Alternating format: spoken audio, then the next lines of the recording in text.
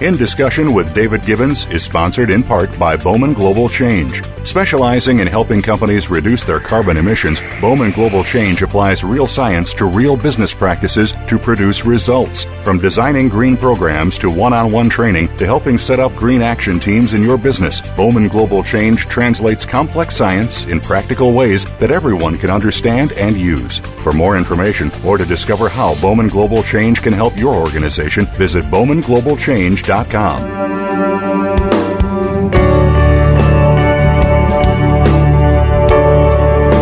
January 31st, 1971, Navy Captain Dr. Edgar Mitchell, DSC, embarked on a journey into outer space that resulted in becoming the sixth man to walk on the moon. The Apollo 14 mission was NASA's third manned lunar landing. This historic journey ended safely 9 days later, on February the 9th, 1971. It was an audacious time in the history of mankind. For Mitchell, however, the most extraordinary journey was yet to come. Scientist, test pilot, naval officer, astronaut, entrepreneur, author and lecturer, Dr. Mitchell's extraordinary career personifies humankind's eternal thrust to widen its horizons, as well as its inner soul. His academic background includes a Bachelor of Science in Industrial Management from Carnegie Mellon University, a Bachelor of Science from the U.S. Naval Postgraduate School, and a Doctor of Science in Aeronautics and Astronautics from MIT. And in addition, he's received honorary doctorates in engineering from New Mexico State University, the University of Akron, Carnegie Mellon University, and an SCD from Embry-Riddle University. Dr. Mitchell has received many awards and honors, including the Presidential Medal of Freedom, the USN Distinguished Medal, and 3 NASA Group Achievement Awards. He was inducted to the Space Hall of Fame in 1979 and the Astronaut Hall of Fame in 1998. He was also a nominee for the Nobel Peace Prize in 2005. As he hurtled earthward through the abyss between the two worlds, Mitchell became engulfed by a profound sensation, a sense of universal connectedness. He intuitively sensed that his presence, that of his fellow astronauts, and that of the planet in the window were all part of a deliberate, universal process, and that the glittering cosmos itself was in some way conscious. The experience was so overwhelming that Mitchell knew his life would never be the same. He's also the author of Psychic Exploration, 1974, The Way of the Explorer, later in 1996, as well as dozens of articles in both professional and popular periodicals. He has devoted the last 38 years to studying human consciousness and psychic and paranormal phenomena in the search for a common ground between science and spirit. Astronaut and Navy Captain Dr. Edgar Mitchell, DSC. 40 seconds and counting. Alan Shepard reports that he's performing his final guidance alignment, the final maneuver the astronauts perform before liftoff. 30 seconds and counting. Stu Russo just said, thanks, it's been a good count. 25 seconds and counting. We are still go. 20 seconds. Guidance alert. The guidance system now going internal. 15, 14, 13, 12, 11, 10, 9, 8. Ignition sequence start. 5, 4, 3, 2, 1, 0.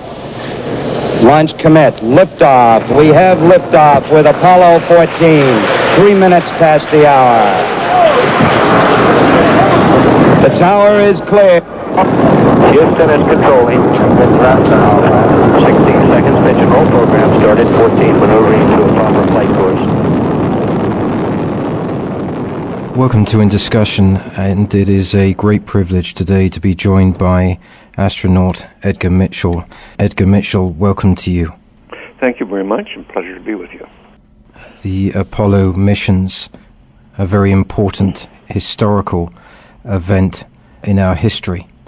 I, with my guests, always take them back to their childhood, draw a line in the sand, as it were, and then move forward. Could I start with your childhood and your memories of Hereford, Texas? Well, I don't have many memories of Hereford, Texas. We moved away from there very early in my life when I was still just an infant. When I was about 3, my father was farming one of the family properties of a great aunt in Blackwell, Texas, and so happened that I was with him in the field one day when a barnstorming pilot ran out of gas and landed in our field, and my father helped him get started again and turn. I got a ride around the field in an airplane when I was barely 4 years old. That was a monumental event.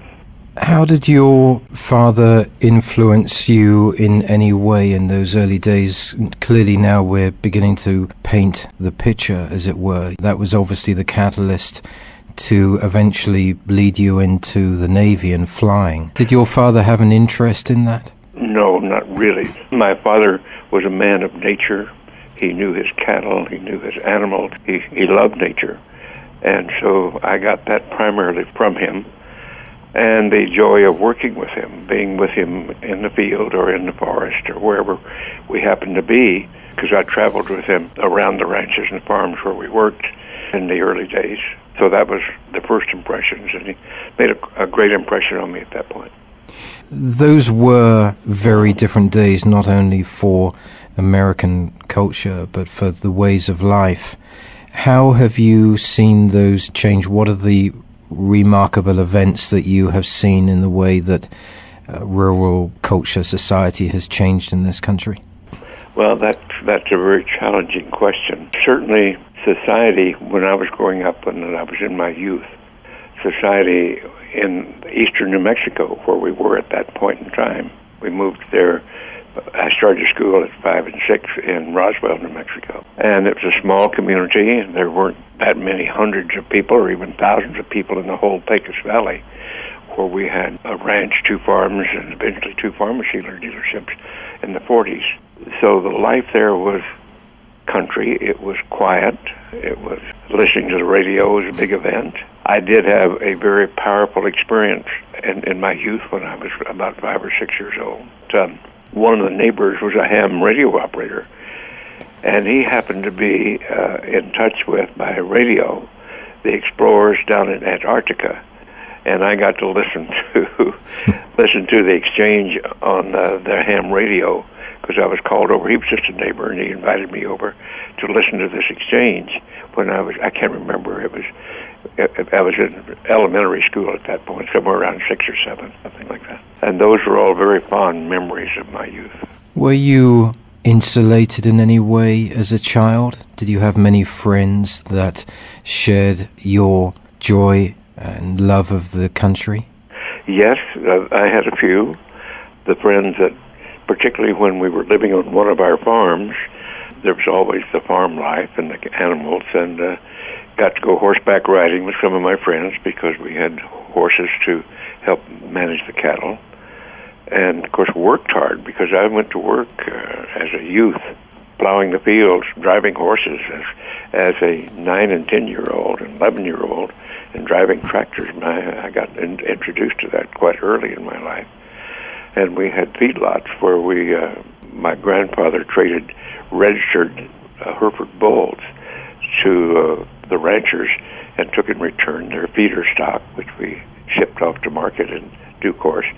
So being involved with all of that at a very young age, before I went off to school and college and when I was out of high school, was very impressive to me and gave me a very country background, as it were, a quiet background. This is something that children don't have now. Very seldom now do you see that, right?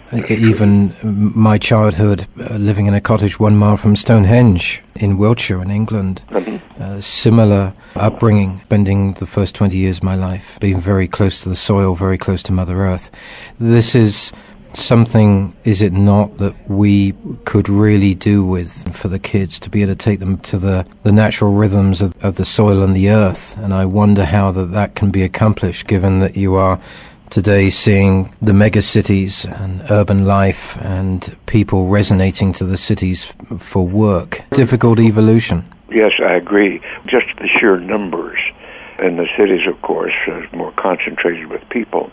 And it's very difficult to imagine any children in large numbers, although I know there are attempts to do it, and there are programs to do that, to introduce them back to nature at an early period, but they don't get to live in it in the way you and I are talking about here, as for a goodly portion of their young life. Were you very visual in those days? I can remember as a child being very visual, loving the rolling Wiltshire Downs and loving the wonderful cumulus formations for so many years. Was that something that you resonated with and understood?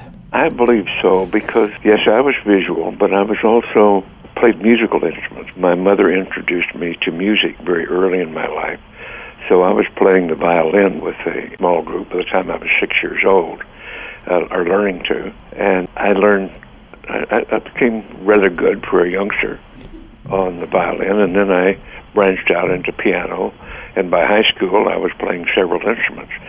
My laughing comment here is I tried to find one I thought I could make a living at. Decided I was never good enough to make a living as a musician, but that was one of my other early activities growing up while still on the ranch and around the farm.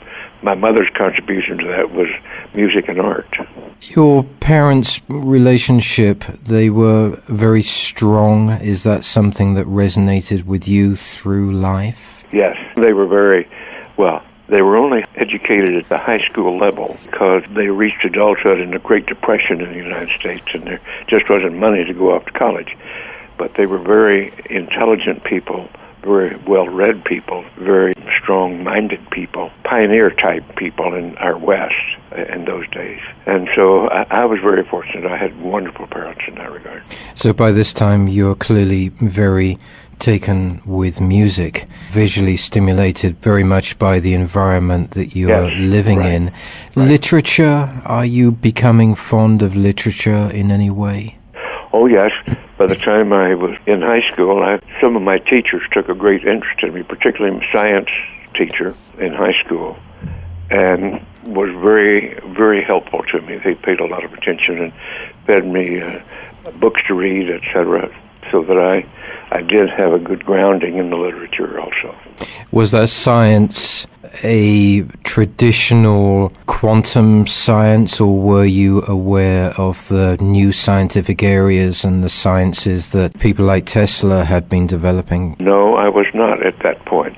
I would say we were still too backwoods in our educational system in New Mexico, and it was still too, but I would use the word provincial at that point. Only after I went back to college in the East, in Pittsburgh, did I get introduced to more sophisticated sort of approaches to things. You became interested in the Boy Scouts of America. Was that influenced by your mother and father or other? Well, both. They had strong scout troops in Artesia, New Mexico. No, we were in a little town called Artesia, near Roswell at this point. My father was also very involved in the Masonic Lodge, and so it was just a normal activity of the youth of our period. The scout movement was very progressive. Most of the boys were involved, and there was a female portion called the Eastern Star for the ladies, and, well, that was for the Masonic area. But the Girl Scouts were also very active at that point. So between the Scouts and the Masonic orders were providing children's programs, I was very involved and very busy with those activities at that time. Now, in England as a scout, I can remember it was God and Queen, courage, heroism. Were those the same principles that were resonating in the Boy Scouts of America? Yes, absolutely the same. New Mexico, of course, was very famous for the Trinity, nuclear testing. Do you have any recollections of that? Well, it so happened that the initial testing was at White Sands Proving Ground, which was just due west of the little town I was growing up in, Artesia, and the Walker Air Force Base, which was the first bomber squadron to carry the nuclear weapon, were just a few miles to the north of one of our farms and ranches. And so we did see and remarked upon some of the early lighting in the sky from weapons tests just across the mountain, a little over 100 miles away. The Trinity site is a very famous area. I think they open it up once a year, if my recollection served me correctly. Barbara Marx Hubbard, the futurist, always draws a line in the sand at 1945 with the nuclear bomb as to how we arrived here today. But were you aware of anything consciously or subconsciously that great light that you were seeing across the plains was something that was going to alter or change the state of our world? Yes, I think only a bit later in retrospect. At the time that took place, I was only about 13 or 14 years old. But it became obvious because of the Walker Air Force Base, which was at Roswell and just up the road from where one of our ranches and farms was. And we had friends among the military people there. So we were exposed to that. I was exposed to that at a fairly tender age. And I heard my parents and the older people talking about the period as being very significant. And World War II, of course, was going on at that point in time. So there was some political discussion and military discussion, but being just a child at that point and still just barely in high school during the war didn't make a lot of impression upon me. However, I did hear all the stories at that point. Were your parents in any way involved in debate over it, or was that outside of their area of interest? Well, I won't say it was outside their area of interest, but we had the draft on at that point in World War II. But my father and his family, and our family, all of the brothers and in the family, were concerned with food production, and the government considered that as vital as going to war. And so none of them were subjected to the draft to going to war, but more with production of food for the rest of the country as farmers and ranchers. And so we didn't get exposed too much to really politics, or I didn't get too much exposed to the politics of it at that point in time. I'm sure that that's something that you are grateful for. I can say I'm grateful for it. I do, in fact, have studied it in retrospect, and I'm fairly well up to speed on the military aspects and the political aspects of it. You went on through your childhood and into your teenage years. You were connected with the De Molay International that you were made an honorary member of, I believe. The De Molay organization, a little different. It's my English, I'm sorry. It's a young men's aspect of masonry. Because my father was a mason and involved very much in the lodge, and he's recommended that to me, and I had a great deal of pleasure in working with the De Molay organization in those early years. Since I really was only involved in it during my youth in high school at that point, but very involved with it because of my father's Masonic background, but I was not closely associated with it over my adult life since I went into the military myself shortly after college, and my Masonic and De Molay contacts simply, I just wasn't able to pursue them in those intervening years, later years.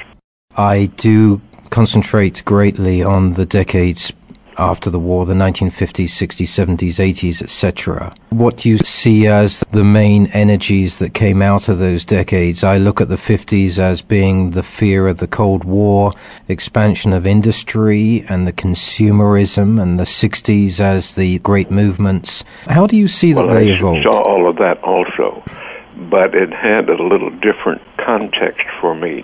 Let me explain this to you. When I graduated from college in 1952 at Carnegie Tech, called then Carnegie Mellon, now in Pittsburgh, Pennsylvania, the draft for the Korean War was on. We were being drafted into the military, and I was already a pilot. I'd learned to fly when I was 13 due to this early interest that we've discussed briefly, and I already had my pilot's license.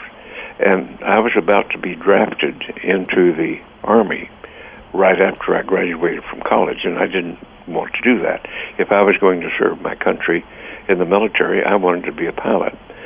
So instead of subjecting myself to the draft and going into the Army, I enlisted in the Navy and went to what we call boot camp in the Navy, beginning training for sailors. Then when I graduated from that, I went to officer school and got a commission as a naval officer. And then I applied for pilot school, be a Navy pilot. Then I went to Pensacola, Florida, went through the Navy flight school there. And now I got married at that point to my sweetheart in college. Our first child was born as I was finishing pilot school in Florida. And I went off then to Korea and with the Navy. And long story short, I was coming back aboard an aircraft carrier in 1957 to shore duty and finishing up my obligated service to the military. But on October the 4th, 1957 is when Sputnik went up. And at that point in time, I realized a whole new period had just begun for humans, would shortly become a spacefaring civilization, and humans would be right behind robot spacecraft. So that I realized I wanted to do that at that point. So the 50s that you were talking about, after I graduated from college, was spent, in my time, was spent in the service with the Navy, flying airplanes and aboard carriers and aboard patrol planes in the Pacific until I got assigned to come back to test pilot duty in 1957 and 58. And from there went on and got advanced education at MIT and was selected into the astronaut program in 1966. So that's kind of skipping over part of your time period, but I was very much tied up with the military and obligated service in the Navy during the 50s and getting educated, increasing my education, getting a doctor's degree in the early 60s, and then getting into the astronaut program later. I was very interested. I'm going to just go back to only one item because you've covered it so nicely. You attained a BSc in 1952 in industrial management. Industrial management, did that come out from your background or influence as being somebody who grew up on a farm in the rural area? No, the path was a little different than that. In high school, as I said, I had a teacher that was very, very helpful to me in science and technologies. And when I went off to school, I was planning on being an engineer.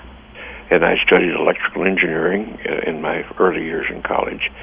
But during the time I was there, after 1948, and it was between 48 and 52 the time I graduated, Carnegie Tech established a school of management. And I frankly did not want to go back and be a farmer or a rancher. I was interested in a more sophisticated lifestyle than that. And so when they started the School of Management, I shifted out of my engineering interest and started to become very interested in management of it. That was a course in management of organizations. So I got my first degree in industrial management from Carnegie Tech at that point. And I was pretty good, I guess, because they invited me to stay and get additional degrees and become a member, to consider becoming a member of the faculty. I didn't really want to do that, and of course the draft board intervened at that point, so my life took a different direction. Do you ever have memories of having to face Dad, inform him that you would not want to carry on in the traditions of farming? That was no problem whatsoever. My father and my parents were wanting me to do whatever was best for me, and we did have, at that point, the oil industry was very strong in eastern New Mexico, and we had many friends in the family who were petroleum engineers and geologists working in eastern New Mexico in that area, and they were very strong influence on me going east to get an education at Eastern College in a technical area, and so my parents were very encouraging of all of that. You gained, as you mentioned, a master's in aeronautical engineering, and then towards the science doctorate, astronautics. That choice point, could you explain that reason for going down that road? Well, at the beginning of the space age, President Eisenhower, our president at that point, took the government committee called the National Aeronautics Commission and changed it to the National Aeronautics and Space Administration, NASA. And then when he did that, the new NASA, which was then became responsible for U.S. space activities, commissioned at the major leading schools, Princeton, Caltech, MIT, initially, and then a number later on, commissioned them to have graduate programs to help us learn about space because no one knew what space was all about. At that point, as I said, I had just come back to test pilot duty, and I was working at the Naval Air Station at China Lake, California, testing out some new techniques that we were using.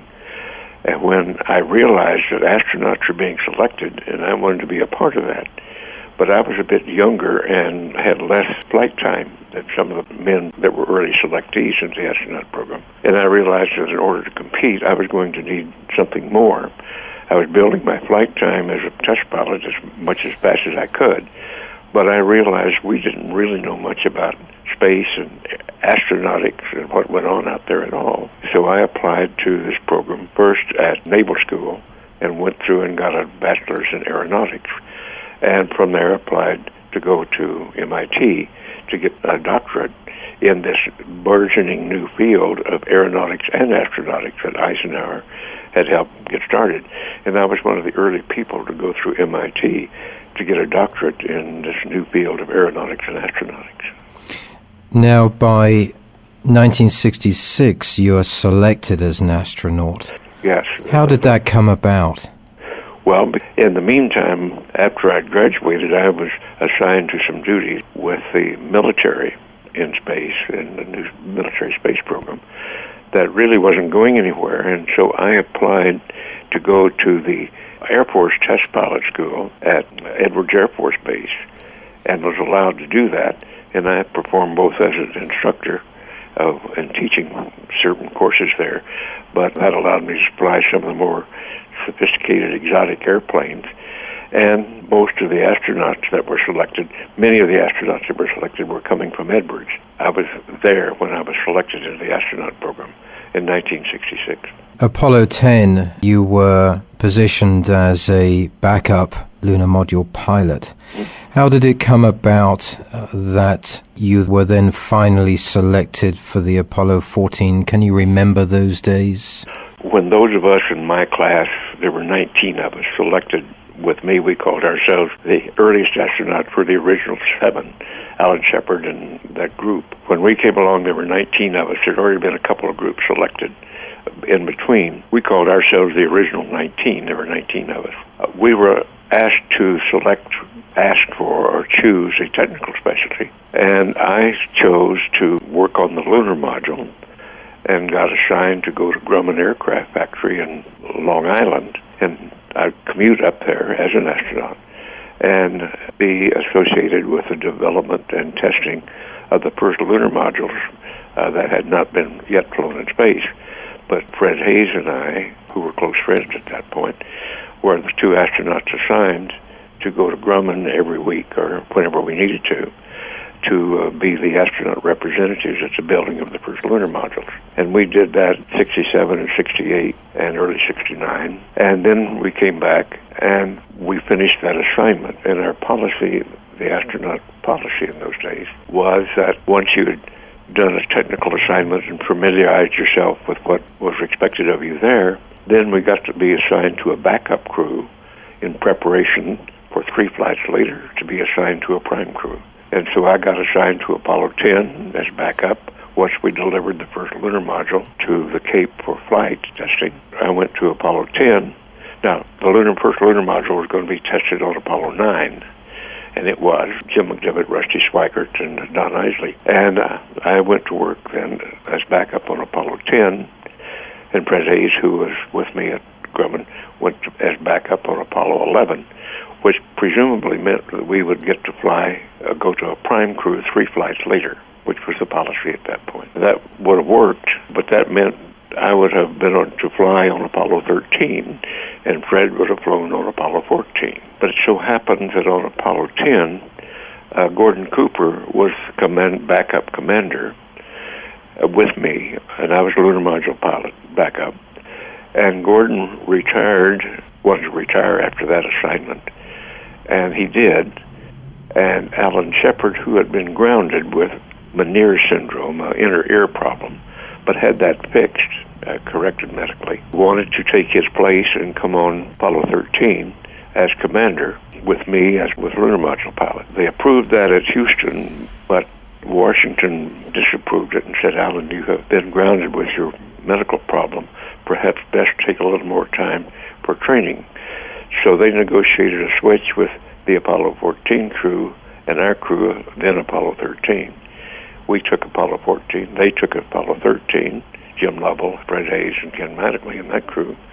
They got a bad machine. We got the good machine. So it worked out very nicely for me and us. And furthermore, we were on the ground to help bring back Apollo 13 when it had this problem in space. How did you feel in the weeks leading up to January 31st, 1971? Did you have any expectations? Oh, yes. Just anxious to get on with it, to do the job. Worked hard to make sure skill level was as high as it could possibly be. Worked closely with Shepard and Stuart Rusa, our command module pilot, to make sure when we trained together as a team in the command module that we did the best we could. In other words, we were test pilots, military officers with a job to do, and we were determined to do it darn well. How did your wife feel in the weeks leading up to the launch? Well, I think most of the women had their trepidations. Being a wife to an astronaut at that point was not easy. And unfortunately, so the story goes, and as far as I know, the divorce rate among astronauts in those days suddenly exceeded that of medical doctors, which was the highest in the country at that point. So the ladies had a tough time of it, and it was not an easy life. Let's move on to January the 31st, 1971. I'd like to go through it stage by stage, if I may. Okay. You climb into that module. I'd like to know how you're feeling both consciously and unconsciously. Well, I can't tell you about the unconscious part because I wasn't that much into unconscious things at that stage of my life. But again, here we were. We'd been training very, very hard. We knew the spacecraft like the back of our hands. We'd practiced and practiced all the maneuvers. And so here we were, veteran military officers and test pilots, just doing another job that demanded our total attention. We'd been adequately briefed by our predecessors. We had trained in the simulators over and over and over again. So we laughingly said after it was over with, well, that was a pretty good simulation, wasn't it? Because that is what we had trained to do. So it wasn't a matter of fantasizing. It was a matter of being professionals doing our job. And yes, getting into space for the first time, looking out at the Earth as we climbed into beyond the atmosphere was an exciting thing, but then back to work. Get your job done. You could not afford to let your mind wander more than just a few seconds. Okay, you could glance away, but you had to stay on top of it. What was the feeling like to see the Earth disappearing behind you, to see you shooting up through the atmosphere? That was a wonderful experience, and I have many photographs in my presentations of showing what the Earth looks like and looking at the thin atmosphere that covers the Earth. That is our protector from the solar particles, the vagaries of space and the vacuum of space. Pretty thin little skin of atmosphere that surrounds this Earth, and it's really an amazing thing to see for the first time. But then we were very preoccupied with our job and doing what we had to do. How does the relationship change? You have 3 pilots, 3 human beings shooting off into space for the first time. How does the communication, how do things change as you move into this special world? Well, you're a team, and you have your jobs to do. We were a very good team, as most of the crews were. They were all good teams. And they knew how to rely upon each other to do the job. You had to trust each other to do the job because your life was on the line with them. And we were each equally responsible for what we had to do our job correctly. So what you're seeing is a group of professionals. Now, people pilots who have been into war and World War II and others, they know this feeling too because it's professionalism. Your life's on the line, the life of your cohorts is on the line, the success of your mission is on the line. You're very much attuned to that. First sightings of the moon, what are your recollections? Recollections, well, the moon just kept getting bigger and bigger as the Earth kept getting smaller and smaller. As we took the 3 days to get there. And being able to look through our little telescope and see the moon approaching, reviewing our procedures, making sure we knew exactly what we were doing when we were supposed to do it, and manage the spacecraft systems as we went out. That was what occupied us there for the 3 days going out. The landing is going to take place, therefore, on the 5th of February. Distinct memories about that. Obviously now you are completely cohesive. You understand the systems as you have done throughout the flight. Are there any particular aspects then that you're considering as you prepare for the landing on the moon? We had problems, system failures going out. We had electrical systems start to not perform as well as they should have. That had to be monitored. Then we had, when we got into the lunar module, Alan and I, we were preparing to go down to the surface. We had a system fail on us, abort light come on, that had to be disabled before we started down, else it would have returned us into orbit. It was an automatic abort system. And we decided what it was, but with Houston we decided that it was probably a solder ball floating loose on a switch. So that created a problem for us that we had to solve and work around before we could go down. And it had to be done in the hour from the time we went out of sight of Houston until we came out on the other side and were ready to start down. So that was a very tense hour or so before we actually started down to the surface. When we came out on the other side of the moon and were ready to start down, we got it all solved. We had 10 minutes, we thought, to get it all solved and started on down. And it seemed to be working fine, but then we discovered that our landing radar was not coming on like it was supposed to. And so we had to find a way to get that to come on, because that would have been an automatic abort when we got down close to the moon.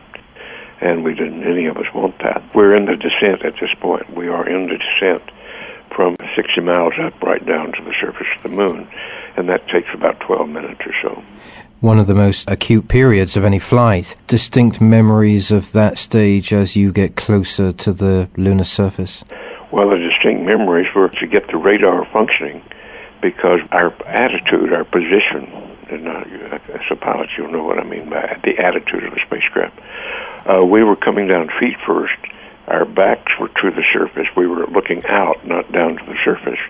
And so we could not tell visually if our spacecraft, if we were on the proper trajectory and at the right altitude. We had to rely upon instrumentation for that, just like an instrument approach for a pilot. It was only after we recycled the whole system down at about 20,000 feet and approaching our high key point, our cutoff point, the landing radar came on. Fortunately, it showed that we were right on track, right on altitude. And so the thought of an abort was just not in our minds at all. We were in good shape. However, we were on manual control. We had lost our automatic abort system in this failure that had occurred earlier. And so had we had to abort, we would have done everything manually, and that would have been a problem. But it turns out we didn't have to confront that. You slowly take the last 1,000 feet, finally land. It is a smooth landing. What are you feeling prior to preparing to actually exit the module and take that first step? Coming in a state of high, intense interest and tension, the computer actually did most of the flying to bring us down. It was a computer landing, but Alan had his hands on the control, and I was calling up the signals to him, and he was touching it up and making sure we landed where we wanted to land, and appropriately. But how did we feel about it? It was such a relief to be safely on the ground, that the system worked for us and got us where we wanted to. We were at our designated landing site. And so there was a great relaxation and release of tension when we finally touched down, and then had the time to start assessing our next step, getting ready to rest a little bit, get some food, and then go on, take our first steps out into the lunar surface. Starting now. Okay. It says 90 feet, 4 feet per second, 5 feet per second down. Okay. Down, looking great. 60 seconds. We're in good shape. Okay, 50 feet down. 50 feet. We're in good shape, too. 3 feet per second. 40 feet. 3 feet per second. 30. 3 feet per second. Looking great. 20 feet. 10. 3 feet per second. Contact down. 2. Stop. Brake. Slow. Auto. We're on the surface. Okay, we made a good landing. Roger, enters. 413 plus 10,000. That was a beautiful one. Yeah, we're slightly off. We landed the slope, but other than that, we're in great shape. Yep. Right on the landing site. The first person to exit the module. Do you remember the period when you first opened that door? Of course. And of course the cabin was so small that then we had to open the door, the hatch in the front, and it opened up toward my side of the cockpit. So the commander, Alan Shepard, on the other side, he had to get out first from the positions we were in. And that was the way we planned it. That's the way we did it. And it all worked well. It worked wonderfully. But you must remember here, we were going by the checklist, doing exactly the way we'd practiced it. And fortunately, it went smoothly, just the way we had practiced it. Okay, Ed, we can see you coming down the ladder now. Okay, Ed, we can see you coming down the ladder now. It's very great to be coming down. Roger, bottom step.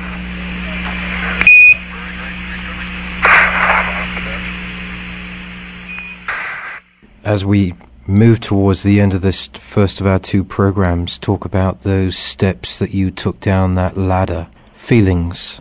Well, what in particular? Getting out of the spacecraft after Alan had been out, and we had certain procedures we wanted to do. I followed him out immediately thereafter.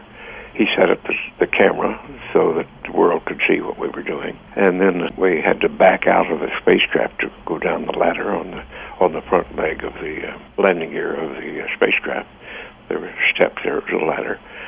And unfortunately, as the case may be, we had not compressed the strut. It was about a 3-foot drop from the last step on the ladder down to the landing gear pad. So it pushed off and jumped down to that. And then practiced to make sure you could jump back up and get back up later on. Practice get back into the spacecraft step, jump up there. And then started doing the things on our checklist. Every instant, every minute, every second actually was programmed.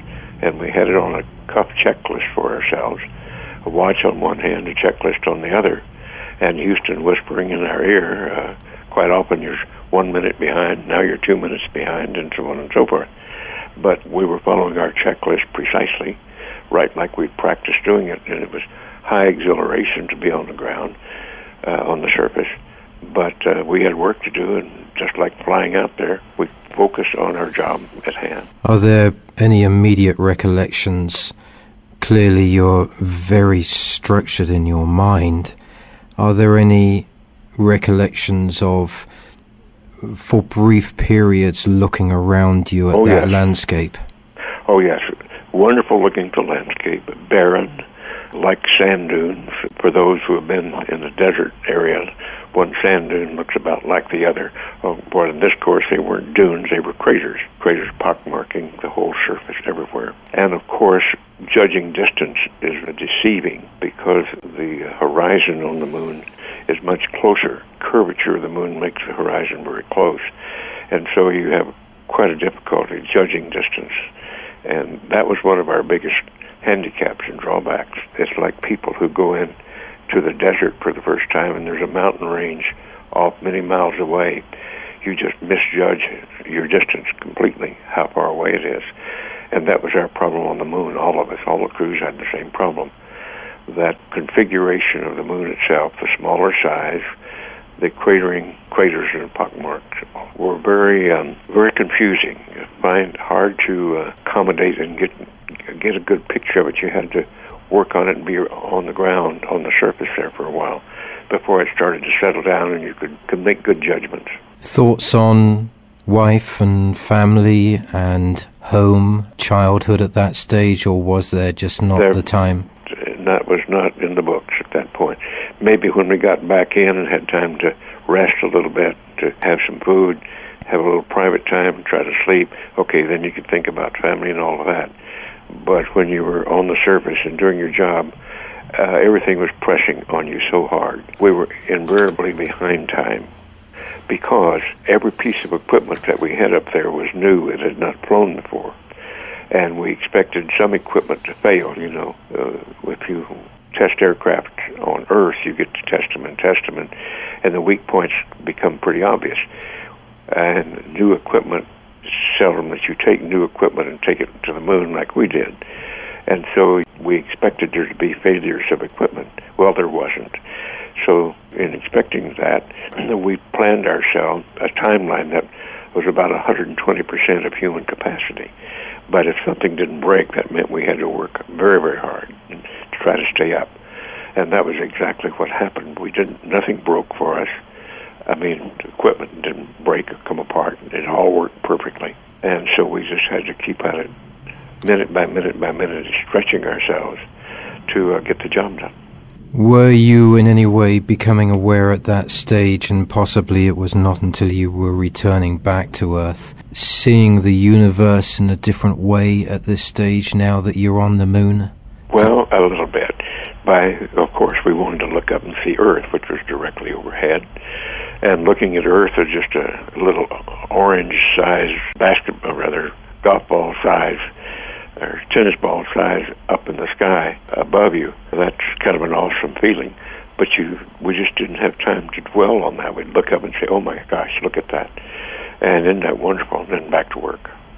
And the famous golf shot that Commander Shepard made. Well, that didn't happen until after we had finished our second EVA, 34 hours later. We had just maybe a minute or a minute and a half to pull that one off. And he hit his golf shot, I threw my javelin. That was on television for the world to see, and then we had to get on with our business of getting back into the spacecraft. Of course, we were right up against the timeline, very tight, when at the end of the mission, and had to get right back into the spacecraft, get it loaded up, and get out of there. How did you feel for the last time, knowing possibly that you wouldn't be returning to the moon? Yeah, that was realizing the likelihood we would not be that way again. And so we were taking a good look at the site and soaking it in and thinking about it and just remembering all of that, trying to take it all in. And so it'd be deep in our memory, realizing we probably would not be able to come back. It must be amazing memories. Yes, absolutely. How did it, in retrospect, affect your life going forward? Had you not achieved this? That's a hard question to ask, what it would have been like without that. The fact is it did. And, of course, my life has been quite different after that, being one of the few 12 people to have been on the moon, being sought after to talk about it, speak about it for all these. And then 40 years later, we're still doing that. And that's quite interesting. Talking through the takeoff from the moon, memories of that? Well, the memories of it proceeded just exactly like we hoped it would. We'd practiced the rendezvous with the command module overhead. There wasn't anything that was a real surprise except for the fact of just doing it for the first time and watching the engine ignite and the flag start to whip in the breeze and the dust come boiling out. But then all of a sudden here we were 1,000 feet, 2,000 feet, 3,000 feet going up in a rocket again. And with Stuart going overhead, and then we had to focus on, okay, we have to execute the rendezvous maneuvers so that we can join up with the command module. And we were the first spacecraft, we were the first crew to do what's called a direct rendezvous on the first orbit. As soon as we took off, we were headed right for the command module, and we connected with him on the first lap around the moon. Memories of that meeting with Stuart Roosa? Oh yes, it was wonderful. It was, again, tedious detail, following the plan precisely. But one of the humorous things as we approached, our procedure was, he was to do a pitch maneuver so we could kind of inspect his spacecraft from our point of view and make sure everything was okay. He did that, and then we closed in and docked with him. And the procedure was, we docked with him and hooked up, and then Alan went up, tapped on the shield between the two, the way to get in. he tapped on it, and Sue, in a very humorous way, said, "Oh," and Adam tapped on it and said, "Knock, knock," and Stuart on the other side said, "Who's there?" which is the old joke, knock, knock, who's there? And that was a bit of humor that was thrown in there at the last minute. Clearly you were very pleased to see each other at that time. Everything, that is right, everything has gone so smoothly, except for the fact we had these failures coming up that we had to work around, and the failure going down that we had to work around. But with the excellent help of the people on the ground and our own command of the spacecraft, because we knew the systems, I knew the systems in particularly very, very well, we were able to work around it and get it all done with hardly a hitch. In the years afterwards, talking to children, talking to people, talking to adults, it must have been an amazing, inspiring time to know that you had achieved this and that you could talk to them, express to them those feelings that you had then and the feelings that you had finally returning back to Earth. It must have been an amazing journey to take. Yes, the main thing was the fact that we were suddenly a spacefaring civilization. And since I had studied enough astronomy and cosmology and star systems in my PhD work at both MIT and Harvard, that I realized that this old universe that we're in is much more complex, much more vast, there's much more to learn. And I say in my lectures, have all the time, speaking to children particularly, that we're just barely out of the trees. We think we're a pretty smart civilization, and we are. We've accomplished a lot. But we're just barely out of the trees when it comes to knowing how this universe is put together. We don't know very much at all. And that was what came home to me very strongly, looking at the heavens from outside the Earth's atmosphere. Edgar Mitchell, it has been a great privilege talking to you today in the first of our two programs. I do thank you. Thank you, and we'll talk soon. And to our listeners, I do hope that you enjoyed this program as much as I. You can gain information on this and any other program in the series at davidgibbons.org. Meanwhile, wherever you are in this world, good morning, good afternoon, and good evening. 5, 4, 3, 2, 1, 0. We have ignition. What a liftoff. And liftoff. Roger, ignition.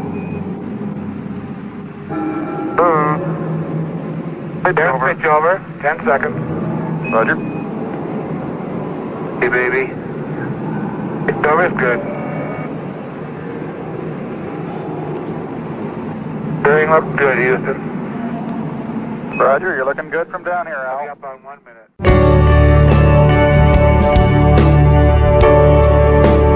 David Gibbons in Discussion welcomes listeners' comments and viewpoints at its blog at davidgibbons.org. This programming is supported by organizations and firms in the private and public sectors.